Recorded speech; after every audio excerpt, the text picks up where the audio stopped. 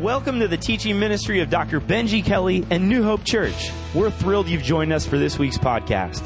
Dr. Kelly is currently leading us through a series entitled God's House. In this series, we learn how God's house is a place where generosity flows, where serving others is the norm, where we exist for the guest, where family is first, where hope is found in abundance, where grace happens, and God's house is a place where people can come as they are. May God bless you as you enjoy this week's message from our senior pastor, Dr. Benji Kelly. Woo! I love your excitement to be in the house of the Lord and maybe hear the word of God. Amen? Welcome to you folks. So glad you are here. I want to give a warm shout out to all of our campuses. I'm thinking of the folks in the Sand Hills of North Carolina, in Sanford. Give it up for those guys. I'm thinking of the Internet campus. I'm thinking of the North Raleigh campus. They're soft launching today over in North Raleigh and Columbia today. Listen, guys, we are launching 2 campuses next Sunday. 2. Don't miss next Sunday. It's going to be a huge day in the movement. So I want to give a shout out to the Columbia campus. I'm thinking of the Garner campus. I'm thinking of the Internet campus. I'm thinking of the Daughters of the King at NCCIW. Amen. I think I got everybody, and last but never least, I give a good welcome to you guys here at the Central South Point campus.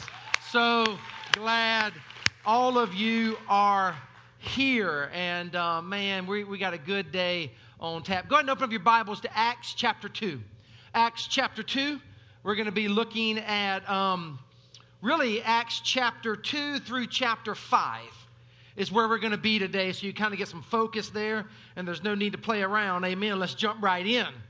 I was really thankful last week for your passion and your engagement at all of our campuses for this series that we're doing. Started it last week, ending it today, called God's House. It's called what, church? God's House. And you guys really leaned in. I believe we're all kind of getting a fresh vision for what it means to be the church of Jesus Christ. And last week, I showed you a verse in 1 Kings. And I want us to just read it today before we get to Acts chapter 2. You're good to have your Bibles open to Acts chapter 2. But in 1 Kings 9:3, let's read it out loud at all of our campuses, really strong, like it is the word of the Lord. Ready, go. God's eye is on it, and His heart is in it. Again, God's eye is on it, and His heart is in it. And I shared last week how this is really a personal message for me. This is really one of the reasons why we started New Hope Church. This is the kind of church I desperately long to pastor.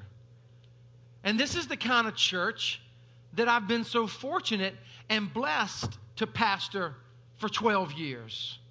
I said this after that verse last week, and I asked you to repeat it after me, and why don't you do it one more time? His eye is on it. His heart is in it. One more time. His eye is on it, and His heart is in it. That's the house of God. God loves the church in all of its brokenness, right? In all of its imperfection. Christ died for the church. And so today I want to just kind of continue in this theme of God's house. Right before we started this church 12 years ago, I lived in Kentucky for a little bit with my wife and our 3 kids back then. And we lived in Kentucky, right outside of Lexington, Kentucky. And I went to a phenomenal church called Southland Christian Church. It is a great, great church. And while I was there, I came to know Mike Bro, who was the pastor there, and Mike gave me some time, and I got to know him and meet with him. And I learned about this elderly gentleman who would actually sit on the front row of Southland Christian Church. And this elderly gentleman was legally blind. And so the ushers would help him in on Sunday. They would help him down to the front row, and this man of God would take his Bible. He had it marked. He did this every single week. He would open his Bible to Acts chapter 2. Legally blind, remember? And he'd put his hand over Acts chapter 2 like I'm doing right now. And he would kind of rock back and forth like this. And he'd say, "Do it again, God. Do it again." Because if you're not familiar with the Bible, in Acts chapter 2, what we see is the birth of the church. We see the Holy Spirit coming upon the believers in Acts chapter 2. Pentecost goes down. The church is birthed. And this elderly, legally blind saint of God would sit there and just beg God, do it again. And God was doing it in that church. And God's doing it in this church. Amen. Building a beautiful, biblically functioning church. And today, what I want to talk to you about is God's house. I just want to drill down on some things today. Here it is. Take out your teaching notes. Grab that pen in front of you, or you can write in your Bibles. It is okay. Here we go. God's house. God's house embodies an unshakable devotion. Write in the word devotion. God's house embodies an unshakable devotion. As I read the book of Acts, you know what I find in here? I find a group a lot like us, kind of a motley crew, if you will. Right?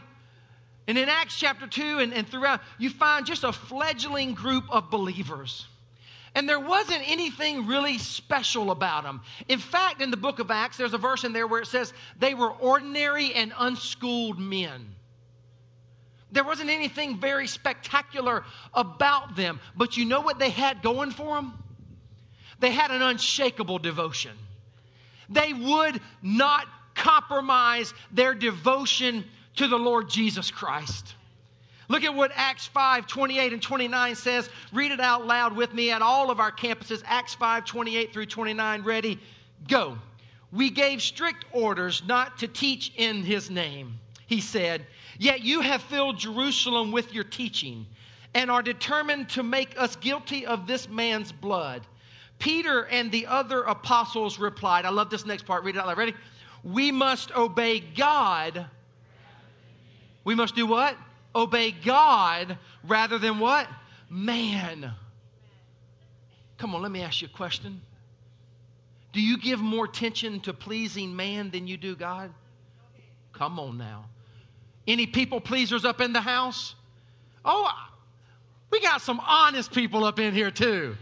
I love it. I'm sure it happened at the campuses, raising your hand. Yeah, some of us, if we're not careful, we can get into pleasing people. And what I would challenge you to do right out of the gate today is, what would it look like in your life if you stopped trying to please people and instead you started trying to please God? Because I got news for you. You can't please everyone. You can't please everyone all the time. You can't even please some of the people all the time. What would it look like for you to make a move in your life, a transition, if you will, so that you don't live to please man, but you live to please Christ? You live your life before an audience of one. What you find in the book of Acts is what you find hopefully in this church as well. Folks who are committed to Christ with an unshakable devotion. I know a pastor who tells the story. He was pastoring a church, and God kind of got a hold of this guy in his church, changed his life, wrecked his life, brought him out of a bunch of stuff. And the guy started coming up to the pastor every Sunday after church, and he said, Pastor, the answer is yes. Pastor didn't know what in the world that was. Next Sunday, the guy came up to him after church. Pastor, just want you to know the answer is yes. Third Sunday, Pastor, I just want you to know, don't ever doubt, the answer is yes. And the pastor was like confused. What is wrong with this guy? Right? And so the pastor took him to lunch and said, I don't understand. What are you saying when you say to me the answer is yes? He says, Pastor, here's the deal. God has changed my life. I'm born again. I'm more fired up for Christ than I have ever been in my entire life. I feel better. I feel more on point. And I just want you to know, Pastor, as God uses you and this church, whatever the question is, whatever you need me to do, whatever God leads me to do, I want you to know, Pastor, the answer is yes. Oh, could you say that? Come on now. Come on, let's be honest. We got some honesty going on up in here. The truth is, for most of us, the answer is maybe. Pastor, I love the Lord. He's changing my life. And whatever God leads us to do, I just want you to know the answer is maybe. Come on. We know we can be like that, right? We want to kind of hear our options. You know what I mean? Let's just kind of weigh it out a little bit. Unshakable devotion, though. What it means to be sold out, if you will. all in, if you will, is when a man or a woman says, God, I want you to know I'm so in. I'm so committed to you because you have saved me. You've been so committed to me, God. Whatever you want me to do, the answer is yes. I was at a restaurant not long ago, and I get stopped a lot. And I was at a restaurant, and this person stopped me. And sometimes they're good visits. Sometimes they're not so good visits. And let me just go, I haven't said this yet today, but if I'm dating my daughter, if you would, just say hey. Like one time I was dating my daughter, and a dude just bust up, sat down in the booth. How y'all doing? Dude, I'm dating my daughter, okay? But that's a side note. I was at a restaurant, so this guy comes up to me, and they said, yeah, you know, I came to your church about 6 months ago, but I don't come anymore because on the Sunday I came, there was a traffic jam all the way back to South Point Mall, and I don't want to wait for church.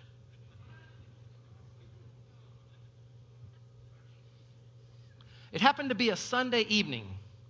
And on Sundays, after I have laid it out, if you will, and preached my heart out, you got to know on Sunday evenings, I'm a little raw. And I'm a little kind of unplugged. And I didn't say this, but would you think less of me if I told you what I really wanted to say was, why, stinking, why? You know what I mean? Come on, church. How devoted are we going to be if we're going to let something like a traffic jam keep us or slow us down? So here's another idea. Don't you think we ought to be fired up that we go to a church where there's traffic jams? Come on now. You say, well, you know, I get frustrated around here sometimes because the line at the cafe is long, so I have to wait 5 minutes for my latte. Or my sweet tea at Garner. You know, they serve sweet tea instead of coffee over there. How about that? Get you some of that. Way to go, Garner! Or Sanford Coffee, all over our campuses. You know, I had to wait. Why, stinking, why? Really? I mean, come on. We're always trying to get better, and we have policemen to help with our crowd, and we're trying to make it a good experience for you. But what in the world has happened to Christians when we start complaining about such petty stuff as opposed to thanking the good Lord that His favor and His anointing is all over this church, and there's a crowd problem?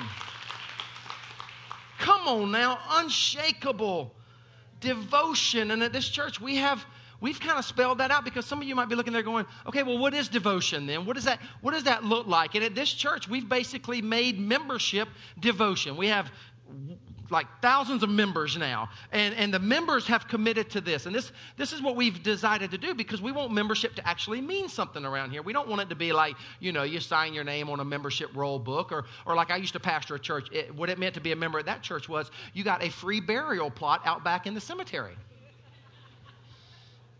Get you some of that.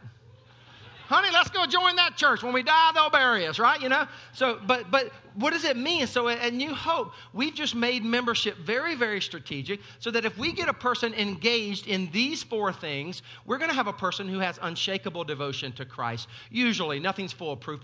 But here are the 4 things that we ask folks to do in full devotion to Jesus. Grow in the grace of God. Amen?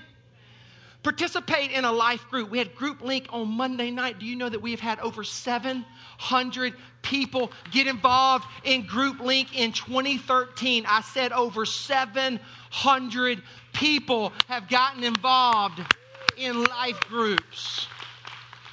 Serving in ministry is another thing. You want to have unshakable devotion, then let God use your one and only life for His kingdom. Amen? And we ask unapologetically and without excuse, listen, if you want to be a fully devoted follower of Jesus, worship God with the biblical tithe.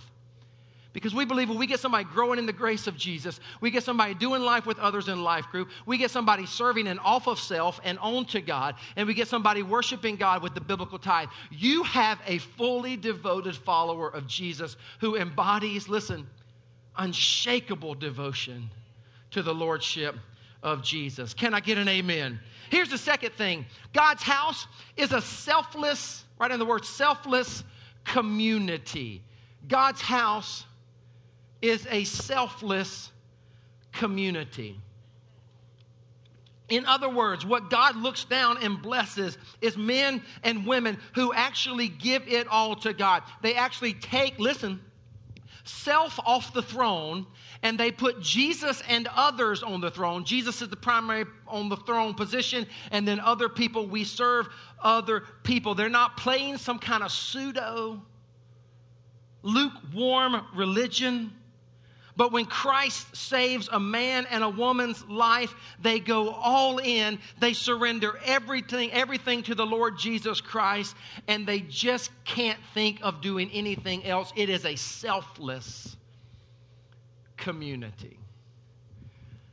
So I was talking earlier about when I meet people out and about in public. Normally when I meet people out in the public, if it's not a New Hoper, you have this happen to you too, especially men. Men love to ask, what do you do for a living? Right? And the reason we ask, what do you do for a living, is we kind of have this tendency to kind of, we rank people, what do you do? And men can sit around, and they can always talk about what they do. And women are the same way. But when I get asked what I do for a living, if it's not a Christian, if it's a non-religious person, if you will, I don't like that question. I don't like that question, particularly in this day and age. I'm just kind of being transparent with you for a moment. I've been tempted to lie. I do. Now, I don't, but there's that. I get asked, man, and sometimes, you're just tired, or you're having a conversation, and you're like, yeah, I really want to get into this. And I'll say, well, I'm a pastor. And that's usually met with a lot of different responses. But oftentimes, again, if it's a non-believing person in this postmodern, anti-Christian, anti-pastor role, anti-clergy role, you never know what you're going to get. I mean, like one time somebody goes, yeah, I got a third cousin removed who has a dog that's religious. Well, thank you. But it's always kind of funny, the responses that you get. And sometimes I get asked questions, And here's a question that I get often, especially if this person, now that was the non-believer, but sometimes if you kind of meet a person and they're believers, hey, do you and your church speak in tongues? Ooh. Do y'all believe in the baptism of the Holy Spirit? And I want to say, you're asking the wrong question. Come on now. This is the question I want to get asked more than anything. Does your church love one another? Do you experience the gospel changing people's lives at that church? Are you loving the world and actually making a difference in the world? Sometimes you get these big questions that tend to divide denominations. You do know, don't you, when you get to heaven, there aren't going to be any denominations. Right? You do know this, don't you? You're not going to get to heaven and over here is going to be the Baptist. Over here will be the Presbyterian. Over here will be the Methodist. I can't resist it. I got to tell you a story. Listen, a guy went to heaven one day. I can't resist it. This is not in my notes. Guy went to heaven one day. St. Peter was showing him around. And as he was walking through the corridors of heaven, looked over in one corner and there was a group of people. They were kneeling, crossing themselves. He said, "Who's that, Peter?" And Peter said, "Oh, that's the Catholics." Went a little bit further and there was a group over there around the corner. They had suits and ties on, stiff, starched ties and suits, and very formal and prim and proper. And who's that? St. Peter said, "Oh, that's the Presbyterians." Went a little bit further and there was a group over there. Man, they were just partying and drinking and doing whatever. I mean, just it didn't matter, And he said, "Who's that?" That's the Methodists. He went a little farther and there was another group way off in the distance. You know what I'm saying? He said, "Lord, who's that way over there?" And St. Peter said, "Shh, that's the Baptist, and they think they're the only ones here." Woohoo! I just stepped on all kinds of toes with that story. Right?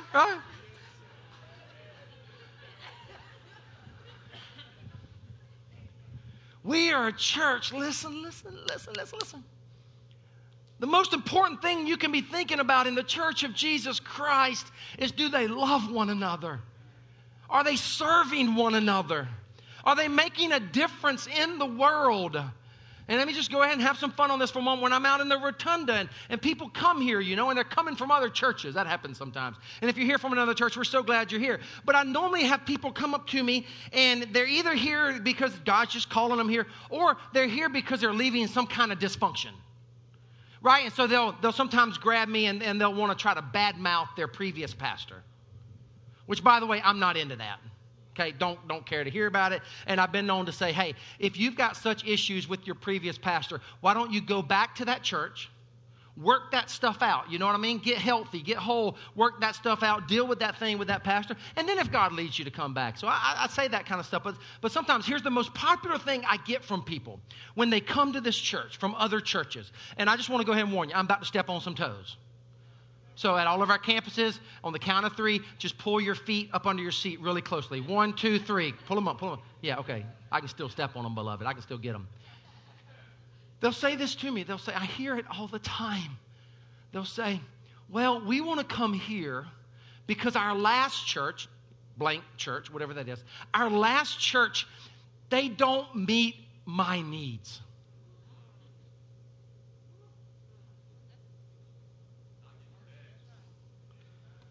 Do you know how unbelievably selfish and arrogant that is? I heard people here yelling it out. You guys are amazing. And somebody used good old Southern vernacular. It ain't about you. Sure, the gospel meets some of my needs. Come on, let's call it like it is. Sure, I have a need to have my sin forgiven. The gospel meets that need. Amen? I have a need to spend eternity with God. Yes, it meets those needs. I have a need to live my life on purpose for something that is far greater than me or the things of this world. Yes, the gospel meets some of those needs. But what people typically mean by that is they're not catering to my every little whim and need. And can I just tell you, again, would you think less of me if I was honest enough to say to you that when people say that, I've heard it so much in 12 years, sometimes my stomach turns and I almost vomit on them. So like if you ever see me in the rotunda and I'm vomiting on someone, just saying, yep, they said it. They said it to him. I mean, it just drives me crazy. It's not about you. It's not about me. The gospel is about Him. And it is about, listen, it is about not meeting my every need. As I surrender to Christ and I follow Christ, God actually starts to transform my needs and actually shows me that the needs that I thought I had, I no longer have, and the needs that He wants me to have, I now have. It's so consumeristic. It's so,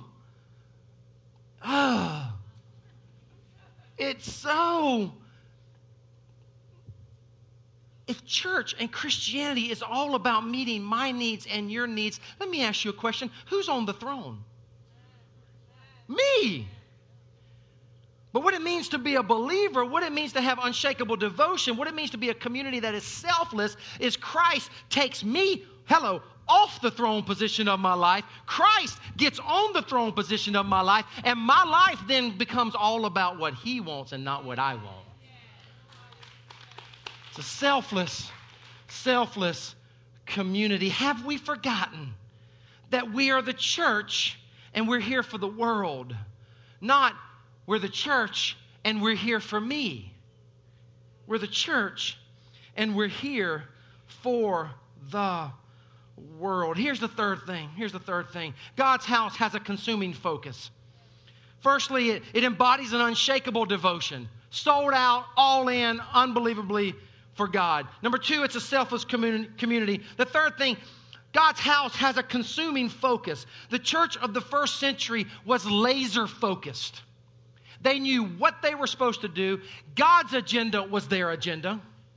And a church that really wants the favor and the blessing and the anointing of God will learn to put God's agenda on the front burner and everything else takes second place. If you are a church planter, and you're watching this on the internet somewhere, or you're watching this in front of your television, and you're going to start a church one day, praise God for you. We need great church planters. But here's the most important thing I can tell you to do as you launch a church. You figure out what is a God-honoring vision, and you be laser focused on that vision. Don't you sway from the right or to the left, but you focus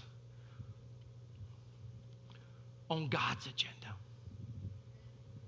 And again, if you're a church planter, one of the greatest temptations you will have is to start adding things to your agenda. One of the greatest temptations that Satan will use to distract a church, to cause a church to not to be effective, is for a church, listen, to start doing a bunch of things that the church has no business doing.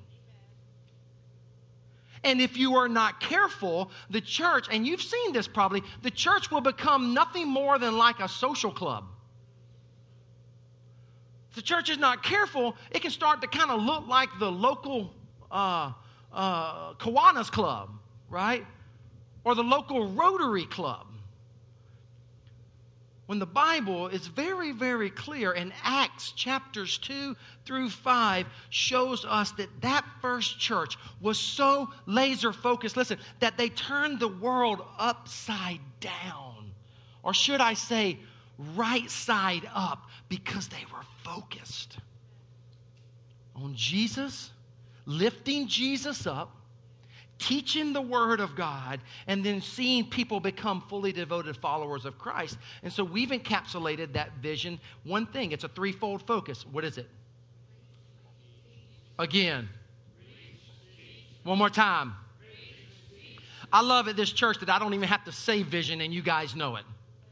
We are laser focused at this church. We fight ruthlessly for the vision. We staff according to the vision. We budget according to the vision. We do ministries according to the vision. Because listen, if the church is not careful, the church will start doing way too many things and end up doing nothing very well. So we're focused. Acts 4, 19 and 20. Why don't you read it out loud with me really strong again? Ready? Go. But Peter and John replied, "Judge for yourselves whether it is right in God's sight to obey you rather than God, for we cannot help speaking about what we have." We cannot help speaking about what, church? What we have seen and heard. They were focused. It was all about Jesus and what they had seen and heard in Christ. Christianity is not so much about a belief system, but instead it is about who I am as a result of what I have seen and heard in Jesus. Here's my question to you. Do you find yourself, have you ever been in a position, have you ever been in a spiritual place in your life where you can't stop talking and living for Jesus because of what you've seen and heard? Have you? It's a serious question. And I love the responses that are coming back.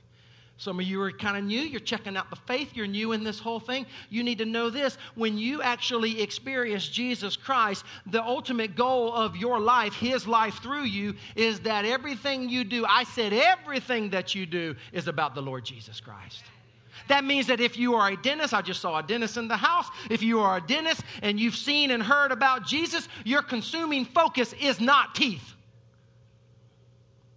Your consuming focus is lifting high Jesus Christ and making Him famous through your practice.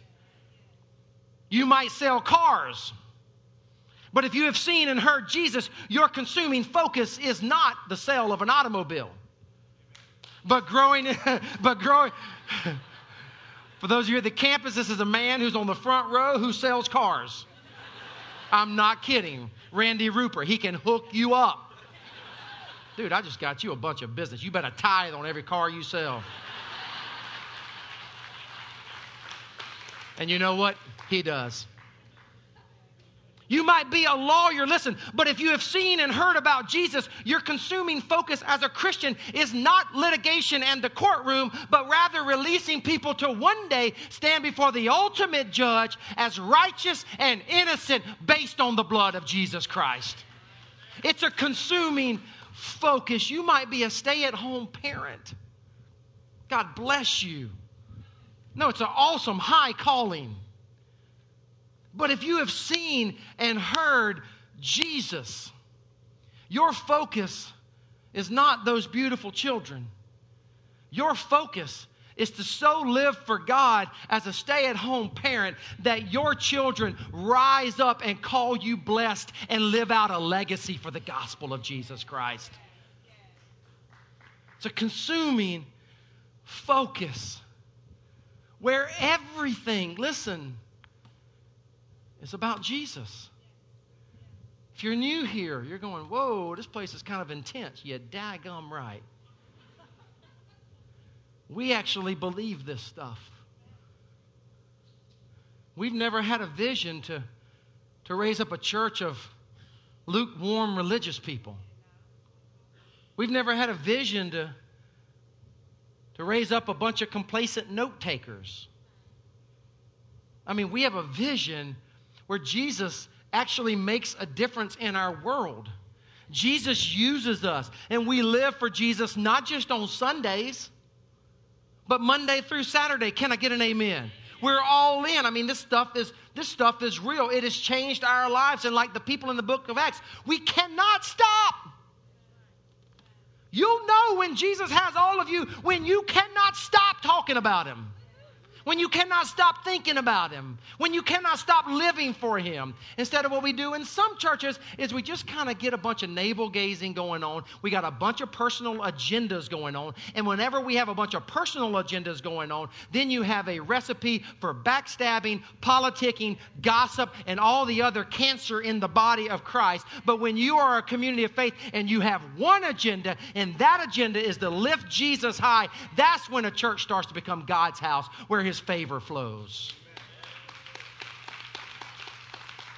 There was a pastor, and I've wanted to do this. I just want to tell you, I actually wanted to steal this sermon, and I wanted to preach it. It's the shortest sermon, I'm convinced, ever in the history of humanity. It's a true story. And I'll never forget when I heard it, I filed it. I'm like, I'm going to do that one day, and I've never done it. And so I guess I'm not going to do it now. I'm just going to tell you about it. The pastor got up one Sunday morning, and he was talking about this all-in faith. He was talking about not being a church where, we're into this kind of religious consumerism where it's all about me. He was trying to drill down on the point. And so he got up in the pulpit. It was a traditional church. He got in the pulpit, and he got ready to preach. And they're expecting, like always, a 35, 45, 50-minute message. And he mounted that pulpit. True story. And he said, I stopped by today to let you know with a broken heart that there are thousands of people living in and around this church that are dying and going to hell because they don't know Jesus. And he paused. And after a long, pregnant pause, he said, and what really drives me crazy is that most of you don't give a damn. Oh yeah, I just said damn in church. Kind of felt good, to be honest with you. I don't know why. Don't know if I've ever done that. Remember, it's not my sermon, so don't get mad at me. And don't judge. No, stick with me. There's thousands of people are dying and going to hell because they don't know Jesus. And most of you don't give a damn. Paused again, second long pause. And he said, what bothers me more than anything else is most of you are now offended by the fact that I said damn in church more than you are offended at the fact that there are lost people dying and going to hell without Jesus. And he shut his Bible with that. And he walked off the stage. Now that's a good sermon. You would beat all the Baptists and the Methodists and the Presbyterian to lunch or dinner. That's a good sermon. You'd dig that, man. That's a 2-minute message. You see the point he was making? We can get so wrapped up in religiosity. We can get so wrapped up in navel-gazing. We can get so, and if you're a young person in here, listen, I don't talk like that in church, and I don't think we should, and that's just for effect and illustration. But that was good. We can get so offended and bent out of shape over the wrong stuff. And there was a group of people in the Bible who did that time and time and time again, and they got on Jesus' last nerves. They were called the Pharisees. And I shared with you last week, this is a personal message for me. I want to pastor a church that keeps the main thing the main thing. I want to pastor a church that steers as far and clear as we possibly can from religious, lukewarm consumerism, but rather is made up of a group of people who will charge hell with a water pistol because they are so passionate and they are so fired up about the gospel of Jesus Christ that just like the book of Acts, if you're going to clap, clap. Just like the book of Acts, they can't do anything other than speak about what they've seen and heard. They can't do anything other than live for what they've seen and heard. John Stott, great theologian, author. I've read most of his books. If I'm not mistaken, John Stott died in the last year or so, but I want to share with you something that he spoke about. It's his words and not mine. John Stott from Great Britain, great theologian, author.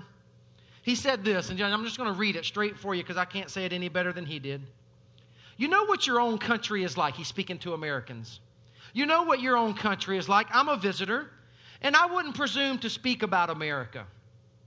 But I know what Great Britain is like. I know something about the growing dishonesty, corruption, immorality, violence, pornography, the diminishing respect for human life, and the increase in abortions. Whose fault is it? He asked. Let me put it like this. If the house is dark at night, there is no sense in blaming the house. That's what happens when the sun goes down. The question to ask is, where's the light? If meat goes bad, John Stott says, there is no sense in blaming the meat. This is what happens when the bacteria are allowed to breed unchecked. The question to ask is, where's the salt? If society becomes corrupt, like a dark night or a stinking fish, there's no sense in blaming society.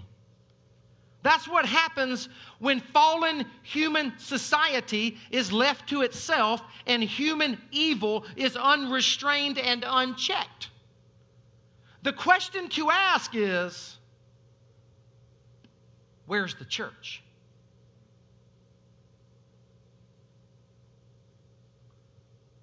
Where's the church? See, our temptation in the church, if we are not careful, is to stand back, insulated by our stained glass windows, and look at the world and curse the darkness in the world. But the truth is, what would the world look like if the church raised up to be the church? What would the church look like if we actually lived out this stuff that we really and truly believe? Jesus said, you are the salt of the earth. You are to preserve morality and integrity and honesty. Jesus said, you are the light of the world. No one lights a lamp and puts it under a bushel, he said, but instead, take off the bushel and let your light shine. God's house embodies an unshakable devotion. It's a selfless community. It has a consuming focus. And I'll end with this. Do you know what Jesus said about the church when she gets this right? He said it in the Sermon on the Mount. Jesus said when a church lives out the biblical principles and becomes the bride of Christ in the world, Jesus said, I will build my house and the gates of hell shall not prevail against it. There's nothing like the church of Jesus Christ when she rises up and lives out this gospel that we so love. Can I get an amen? If you receive it, let me hear you. Father, we love you, we praise you, we worship you, we bow before you. We ask for your Holy Spirit to fill this house as it did in Pentecost. We ask for your Holy Spirit to unite us as the body of Christ.